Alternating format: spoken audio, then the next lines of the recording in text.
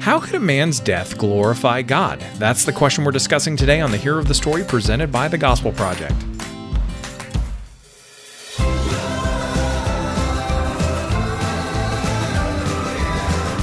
Thanks for joining us for today's episode of the Hero of the Story, a podcast to help you explore the big story and big truths of Scripture.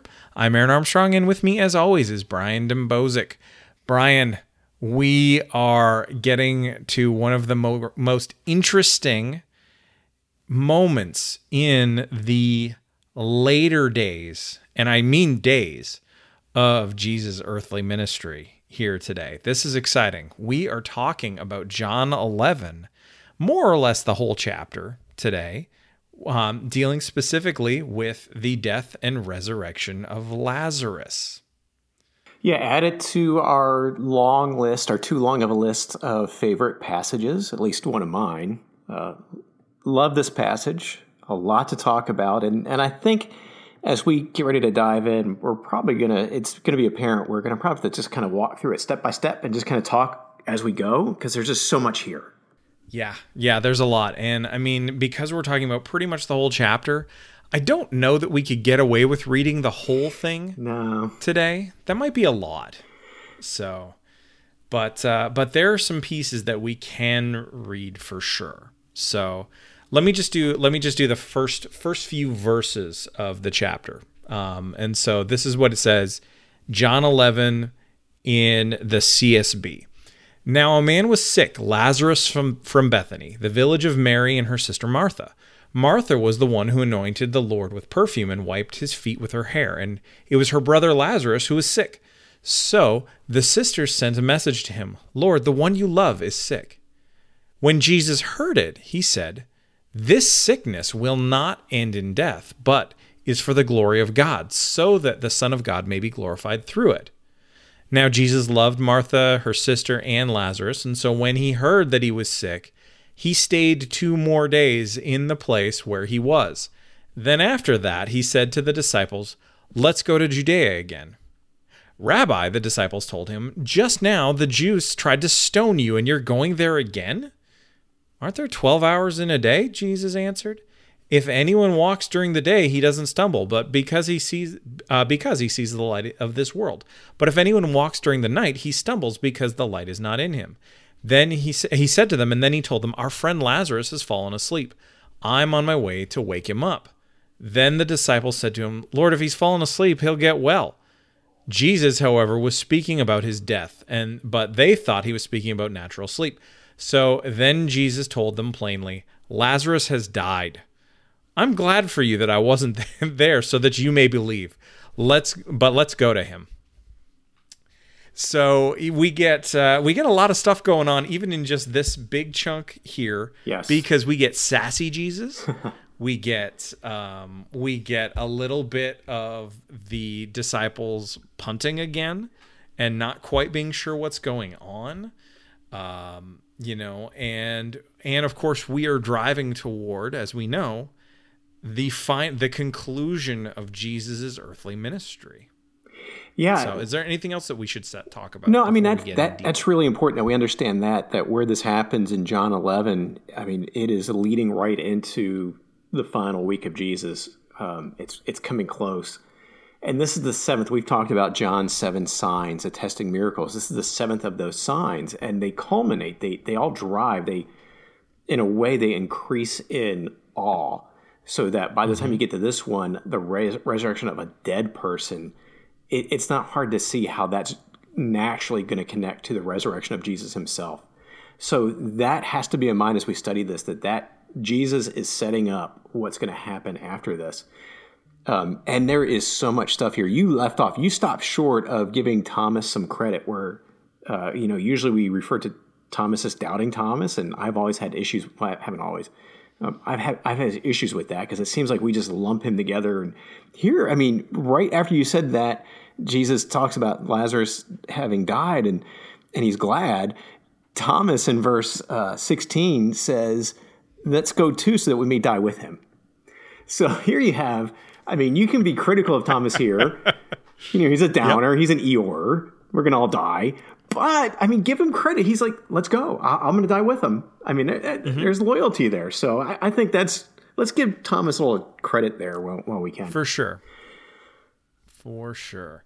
Well, thinking about even just this big chunk, so we're going to ask a lot of questions about this passage. And whenever you're studying this passage, which honestly, for a lot of people who've been in the church for a long time, this is a familiar one because it comes up pretty frequently in preaching calendars because it's a great one. Mm-hmm. It is one of the staple non-direct death and resurrection Easter passages. It's just a great encouragement and a great lead into the gospel itself. So, but when we're thinking about this, what kind of questions should we be asking?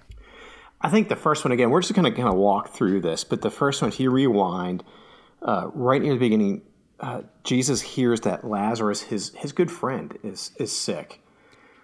And then in verse 4, he says something curious, and you have to ask, Jesus says that he's not going to die. Was Jesus wrong when he said that Lazarus would not die? Because we know he did. No, Jesus was not wrong, because if you read closely, Jesus doesn't say he would not die. He says the sickness would not end in death. And I think this is pointing out, they're different things. Somebody listening might say, well, that's obvious. Great. That's the point. What we need to do is we need to be careful as we're reading to read really carefully. And this is just, I think, a good example because I've heard some people kind of point to this before and scratch their head and say, look like Jesus was wrong. No, he's not wrong. We just have to be very careful. Words matter. When Jesus says that the sickness would not end in death, that is critical. End in death. It would go through death, but it did not end in death because Lazarus was raised again. Now, Lazarus would eventually die at some point, but not because of this sickness. So Jesus is not wrong. We just need to be careful how we read. Yeah, definitely. And that is really an important thing. It sounds simple, but how many mistakes do we make when we just don't read carefully? I mean, we do this on emails. Yeah. We do it on texts. Certainly Twitter has taught us well to not read at all. Let's not do that with Scripture, okay? Twitter has taught us not to love as well. So, but that's a different podcast for a different time. Yeah, when we get to get back to sin again, there you go. Man, we're gonna dump all over Twitter so hard. Oh, the Twitters. Oh gosh, but let's. Here's another question that is worth asking when we look at just even this intro portion that we've just talked about a little bit. Did Jesus say that Lazarus being sick was good? And a natural question that follows up from that is isn't that kind of cruel? Yeah. I mean, because that's, if you read back in verse 4 again, he says, this sickness will not end in death, what we just talked about. Yeah. And then to your point, but it is for the glory of God. And what is the subject? Yeah. The sickness. This sickness is for the glory of God, so that the Son of God may be glorified through him. So it sounds like Jesus is saying sickness is a good thing. It does. And that's not what he's saying exactly. What we have to remember, and I mean, the text itself answers this question. The sickness is there for the glory of God. God is using Lazarus's sickness and his death for his glory and Lazarus's good, as well as ours.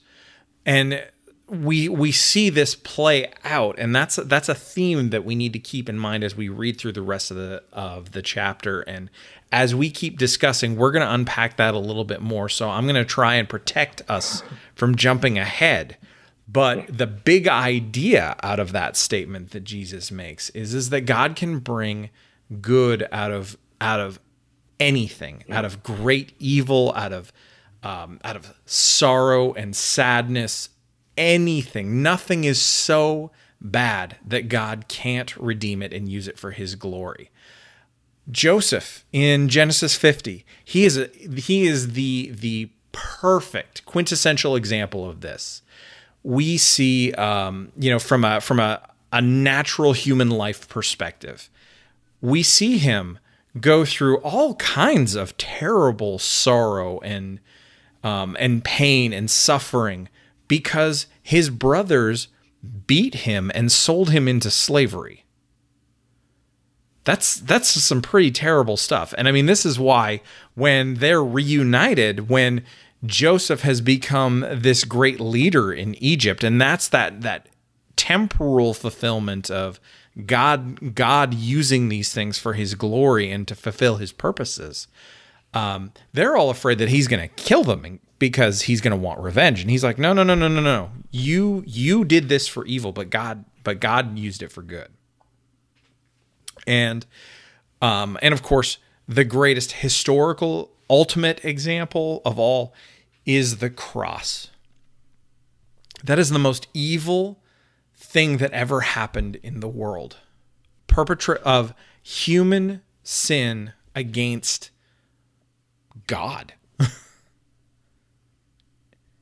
I mean, there's no other way to say it. I mean, that was the ultimate sin. And yet God intentionally sent Jesus into the world and Jesus went willingly to suffer and die on the cross for this purpose, for God's glory, so that people can be saved. And I think we don't want to make this a wooden doctrine that we're talking about here. And by that I mean that we rip the humanity out of it, rip the emotion out of it.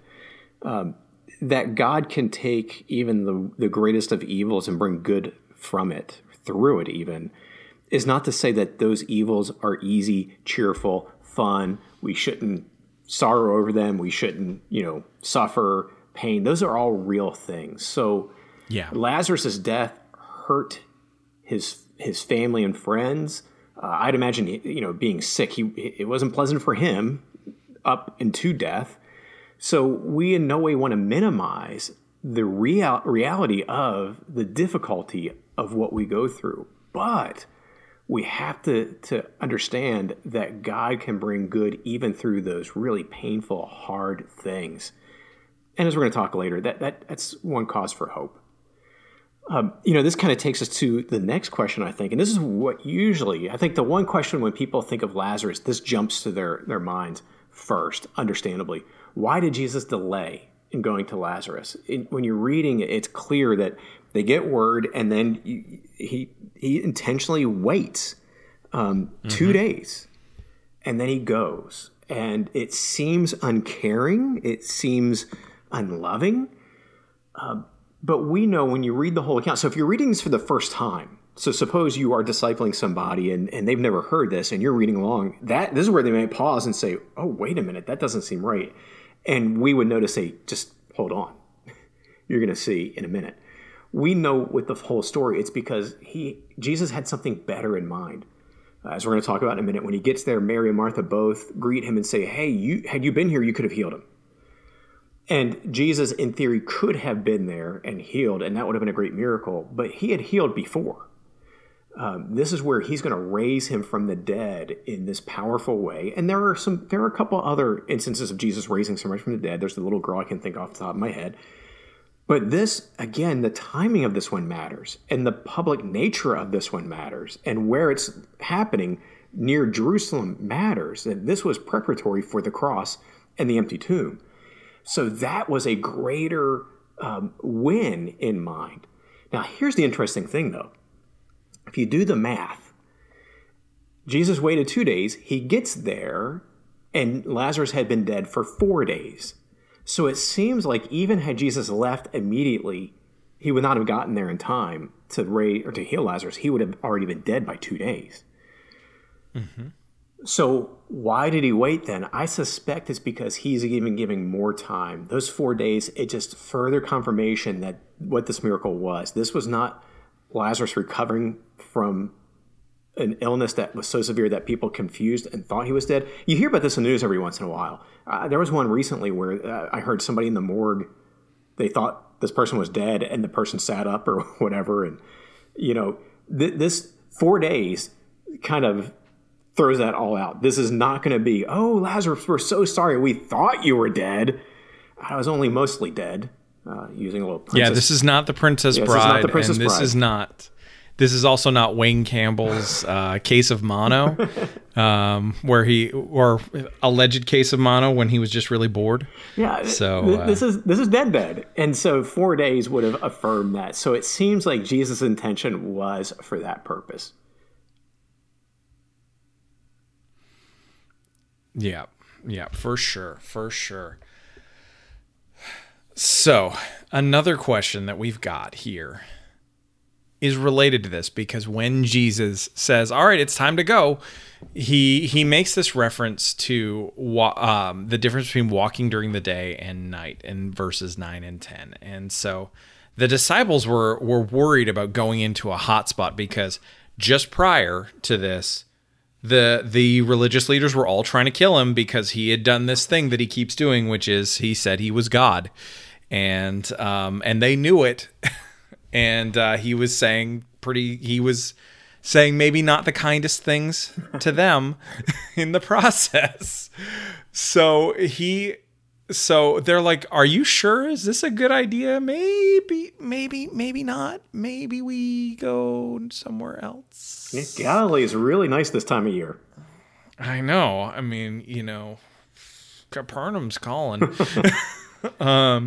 So why does he do this? And ultimately, in this contrast, what Jesus is doing is his point is that this is what he had come to do. It was time. It was time to work. This was why they delayed as well. Because remember, he heard about it, and then he waited a few more days.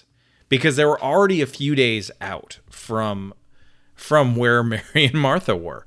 But then they still had to go, and it was still a couple days journey, approximately. And so that's why he waited 2 days. And then by the time he got there, it's 4 days.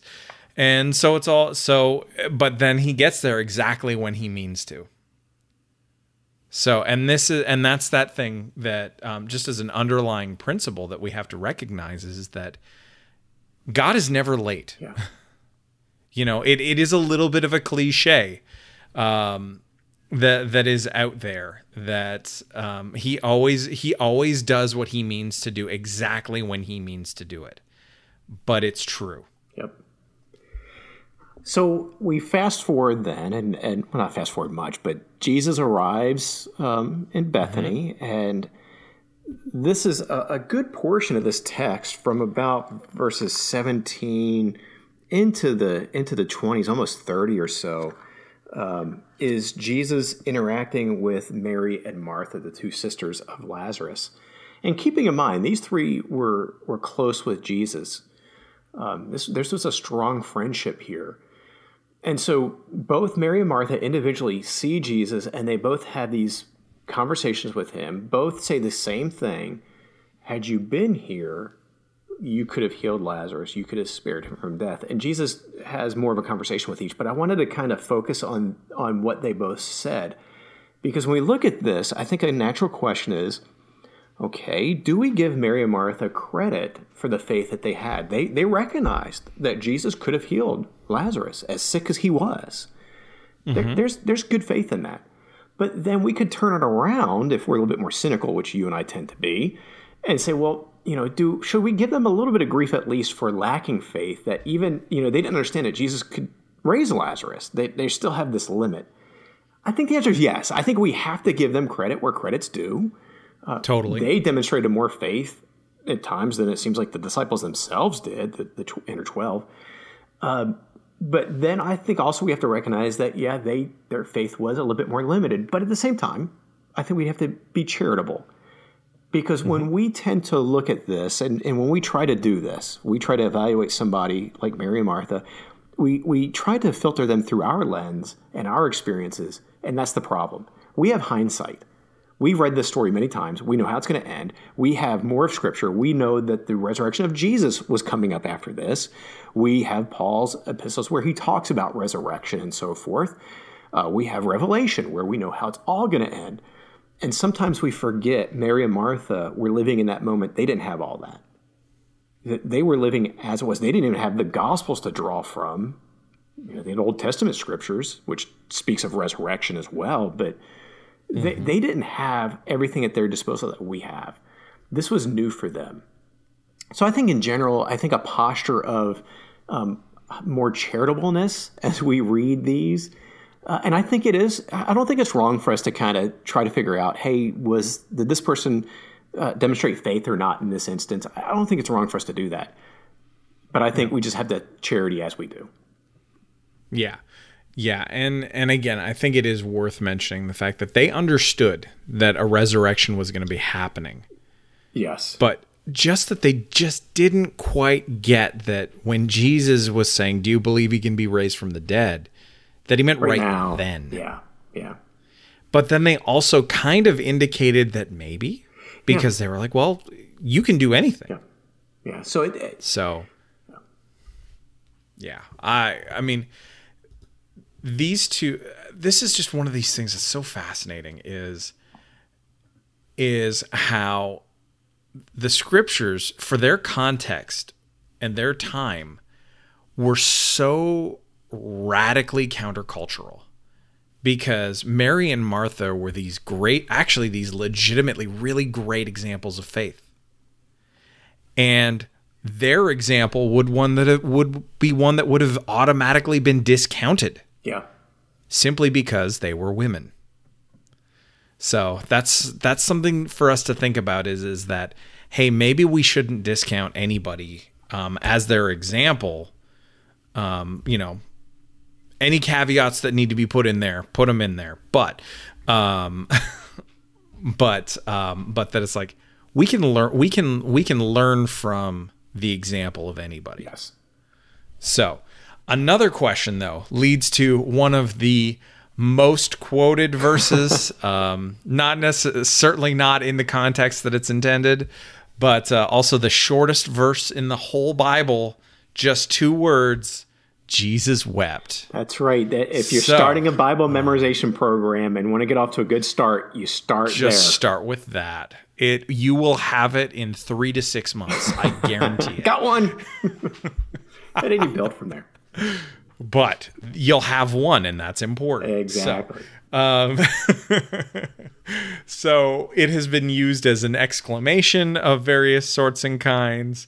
It is a factual statement, and it's just this punctuation point where in this passage that when Jesus, it says in verse 33, when Jesus saw her crying and the Jews had who had come with her crying, he was deeply moved in his spirit and troubled. Where have you put him? He asked. Lord, they told him, come and see. Jesus wept. So the Jews said, see how he loved him. But some of them said, couldn't he who opened the blind man's eyes have also kept this man from dying? And so we see this contrast again of this belief and cynicism at play as well, that it's like, this man could do these things. Why couldn't he do this too? And there's just so much going on here.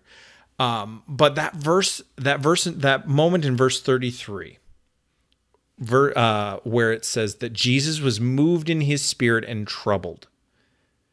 So the language that's there, I mean, it's something that honestly every single English translation kind of misses on. It misses the power of it because it can mean a lot of different things. The word itself is one that is used to describe a horse snorting. And so a horse can snort for a couple of different reasons, of course. And so we have to think about, so why would John have chosen a word like this or a word picture like this to describe what was going on in Jesus' spirit? And so one of those things that we commonly hear is Jesus was moved in his spirit because of the burden of the suffering of his close friends and his love for Lazarus and these things. And I think that there is merit there for sure. The other commonly described, or more commonly described, option as well is that Jesus was moved in his spirit and was feeling this righteous indignation toward the brokenness of the world as a result of sin, and knowing that and knowing what he was going to do there, that moved him. And the truth, and we often take these things and we say, okay, well, is it this or this? And the truth is that it's not an either or. With these kind of things, it's almost always a both and. Jesus' reactions, because remember, Jesus, while being God, is also a human being. We have multifaceted emotional responses to different situations, which means Jesus is also going to have multifaceted responses to emotional situations. Yeah, I think, it's easy to kind of get your arms around this if you think, we're both fathers, and anybody who's listening who's a mother or father would really understand, I think, what I'm about to explain. But think about, there's been a time where one of my kids has disappeared in a store because they were careless, because they stopped paying attention and turn around and they were missing. And as a parent, any parent out there like me who's experienced that, what it's terror.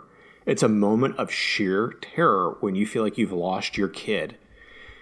And then when I found that child, that anger, there was frustration and anger, but also amazing relief and love and gratitude.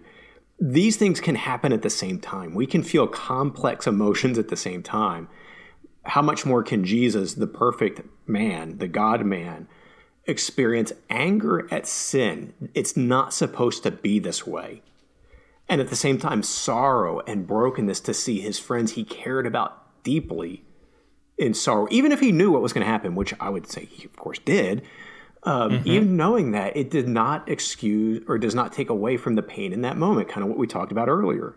That, yes, God uses suffering, but suffering is still suffering. So, yeah, it's in a way, I'm glad that this short verse is used, even though it's the wrong heart behind it so often, as a memory verse to, chalk one on your belt. But it's a really important verse. I mean, it really is a beautiful verse when you think about it. So I'm kind of grateful a lot of people know about this. Yeah. Another question, and we're driving toward the end of these series of questions, but another one is, so Jesus goes to the tomb, and he tells the people to remove the stone, and they say, but I love the King James, it's almost, he stinketh. There's a stench. The body has started to decompose. Again, further, I would suggest why 4 days instead of 2, further time for that. So he says, no, I'm telling you, just remove the stone. And so they remove the stone, and then we read what Jesus prays, and we see this in verse 42. Father, I thank you that you heard me. Notice the tense there. It's past tense. That you heard me. I know that you always hear me, but because of the crowd standing here, I said this so that they may believe you sent me. He is speaking. He's praying to the Father in past tense before he raises Lazarus. We can't miss this. Why? Why does Jesus pray in past tense before he does what he's going to do? I believe the answer is really important because he knows what he is about to do is in accordance with the will of the Father. Therefore, it's as good as done.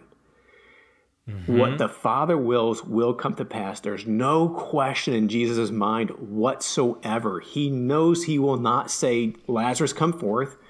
And as we know, a lot of pastors have pointed out in preaching that had Jesus not said Lazarus there, all the dead would have come forth in obedience to the Son of God. So Jesus calls out, Lazarus, come forth. And Jesus had no doubt whatsoever that Lazarus would come hobbling out of the tomb. He had no doubt whatsoever that Lazarus would raise from the dead. He had no fear of nothing happening and looking bad in front of all these people. He knew this. That's why the past tense was prayed there. You see Jesus do this elsewhere as well. I think the high priestly prayer, he uses past tense about how he had accomplished the mission that the Father had sent him for. Yep. Before the cross and empty tomb. The cross was the ultimate mission. So before that, because it's fixed, it's done, it's resolute. Jesus, one passage talks about Jesus setting his face to Jerusalem, being resolute. So this just reminds us that the will of God will come to pass. One other quick aside about this before we move on to our final question of this passage. And it's really neat when you look at this to think about Elijah in the Old Testament. Remember Elijah at Mount Carmel. And Elijah, it's a parallel because Elijah's standing in front of all these people and he prays quietly to the Father, to God, to bring fire down to consume, because the people are watching for God's glory. So there's a parallel here clearly to Elijah and Jesus here at Lazarus' tomb. Yeah. Yeah. And the last question, of course, is what's the significance of the miracle itself? And so there's really a couple of things, because remember, the 7 signs that are in John are intended to show Jesus' identity, who he is. And so Jesus, and which ultimately means Jesus is God. Jesus is the Word who was with God and was God in the beginning, the one through whom all things were made. And so Jesus here, in showing that he has resurrection power for those who believe, was saying, I'm the God who has power over life and death. And this was the absolute last straw for the religious leaders when they saw this, because this is just one of these most amazing things that we see in John's gospel. Is he shows us how people respond. And in so many places it's, and many people believed, or in other places it's, and a whole bunch of people walked away. Like when we talked about him referring to himself as the bread of life and saying, you must eat my flesh and drink my blood. But here he says, and it says in verse 45, therefore many of the Jews who came to Mary and saw what Jesus did believed in him. But some of them went to the Pharisees and told them what Jesus had done. And so the chief priests and the Pharisees convened the Sanhedrin and were saying, what are we going to do since this man is doing many signs? If we let him go on like this, everyone will believe in him, and the Romans will come and take away our place in our nation. And one of them, Caiaphas, who was the high priest that year, said, you know nothing at all. You're not considering that it is to your advantage that one man should die for the people, rather than the whole nation perish. He did not say this on his own, but being high priest that year, he prophesied that Jesus was going to die for the nation, and not for the nation only, but also to unite the scattered children of God. So, from that day on, they plotted to kill him. Jesus' miracle here, his revealing his identity, resulted in the religious leaders who were afraid of losing their position of power and influence with the Roman government, said, you know what we need to do? We need to kill this guy. Yep. That should be sobering for us in our day as we think about our relationship with worldly powers. Yeah. And also, I don't think we can miss here the sovereignty of God at work, that this encounter was intentional. It was used to drive toward the cross. God was bringing to pass that rejection so that Christ would be sacrificed to be the payment for our sin. Just a reminder that Jesus' life was not taken from him. Jesus gave his life willingly, and it was part of God's design. Yep. Yeah, he said, I'll lay my life down and I will pick it up again. Yeah. And he meant it. Yeah. So, you see this at times. Jesus provokes the religious leaders intentionally at other times. This seems like, again, it's intentional. He's provoking. This amazing miracle is on it encourages us, but it also provoked the unbelievers, the religious leaders, to prompt his ultimate rejection, which was at hand. Yeah. So let's think about this. Let's think about all that we've talked about. And I mean, we've kind of hit on some things along the way already, because that's what we do. Yeah. But let's think about this from a discipleship perspective. Is there any other guidance that we can offer in working through this passage with someone else? Yeah, I think we've already talked about God bringing greater glory through our greater suffering at times. And it's not a popular or fun idea, but it's so important. And I think that's a huge takeaway for us as we work through. But there's one other takeaway, and I think it's a major takeaway from this, not the major. The major is Jesus, that we're seeing he has resurrection power and pointing toward the cross. But a major takeaway is that we have a resurrection story to share. I love the continuation of the story that we often don't look at. It's in the next chapter, so it's just a few paragraphs later. But if you look at John chapter 12, so move into John 12 and look at 9, this is what we find. Then a large crowd of the Jews learned that he was there. They came not only because of Jesus, but also to see Lazarus, the one he had raised from the dead. But the chief priest had decided to kill Lazarus also, because he was the reason many of the Jews were deserting them and believing in Jesus. Don't miss that.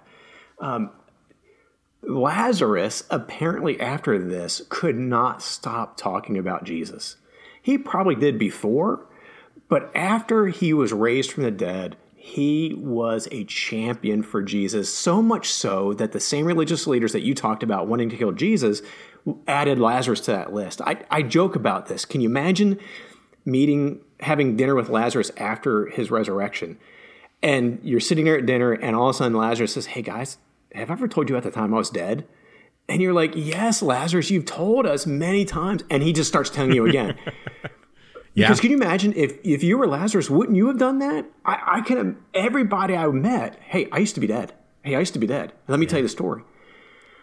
Well, I think sometimes we can look at that and say, "Man, it would have been fun to be Lazarus to have such a story to tell." Yeah. But you know what Lazarus never did? What's that? He never wrote a book about it. No, he didn't. That was before his time. Yep. And his would have been good, though. But yes, his would have been true. While we might look at Lazarus and say, "Man, I'm jealous. I wish I had such a story to tell," the error is we do have such a story to tell. Indeed, we have a better story to tell. Because while Lazarus was physically dead, we were all spiritually dead. And we have been brought to life. Those of us who have trusted in Christ, we have been given new life. We have been raised from the dead. And so this account should remind us, encourage us, motivate us to be just as excited about telling people about our new life as Lazarus was, so that the same might be said of us, that many were coming to Jesus because we couldn't keep our mouths shut.